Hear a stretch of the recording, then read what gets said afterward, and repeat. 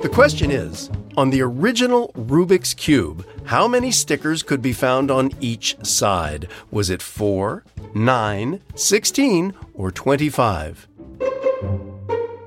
Know the answer? It's 9.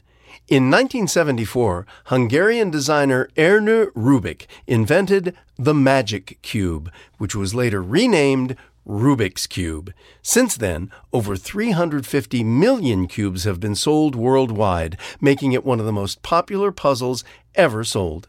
The inventor explained the popularity by saying, "People like its beauty, simplicity, and form.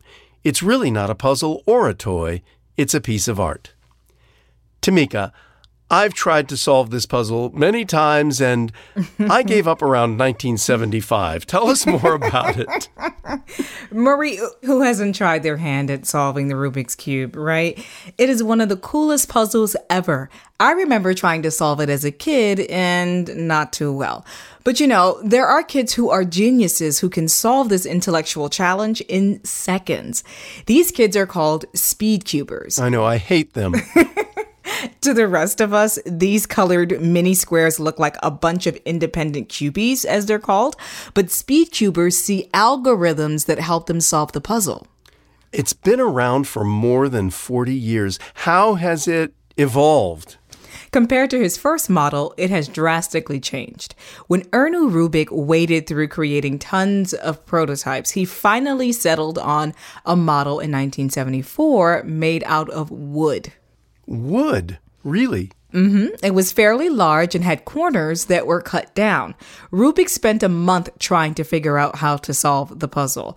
A year later, Rubik received a patent for his puzzle and decided on the name Magic Cube.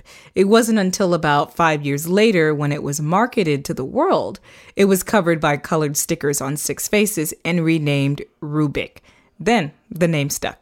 Yeah, I couldn't imagine it being called anything else. Earlier you mentioned speed cubers. Who are they? Only some of the most brilliant minds of our time. The first Rubik's Cube World Championship was hosted in the capital of Hungary. Nearly a couple dozen competitors from smaller competitions around the world gathered to figure out who could solve it the fastest. An American teen won. He solved the Rubik's Cube in 22.95 seconds. Wow. This competition is still going strong. I actually saw a mini doc on Netflix called The Speed Cubers. It wasn't just about the game, but about friendships developed because of it. So what are some of the records today? Well, according to the World Cube Association, there are tons of ways to competitively solve the cube. One-handed, blindfolded, and even in the fewest moves. These days, speed cubers are solving the puzzle in less than 10 seconds. Oh my gosh. And for our QOTD family that want to take a crack at solving the Rubik's Cube with a bit of expert advice, we'll post a video from Felix Zemdig, the best cuber of all time. Well, I want to meet that guy. Thanks for that, Tamika. I'll have to give another go-round myself and see if I can do it. That's it for now. I'm Murray Horwitz. And I'm Tamika Smith. We're Ask QOTD on Twitter and Facebook, or subscribe to us on our website, askqotd.com. You can also download our mobile app from the App Store. Just search for QOTD.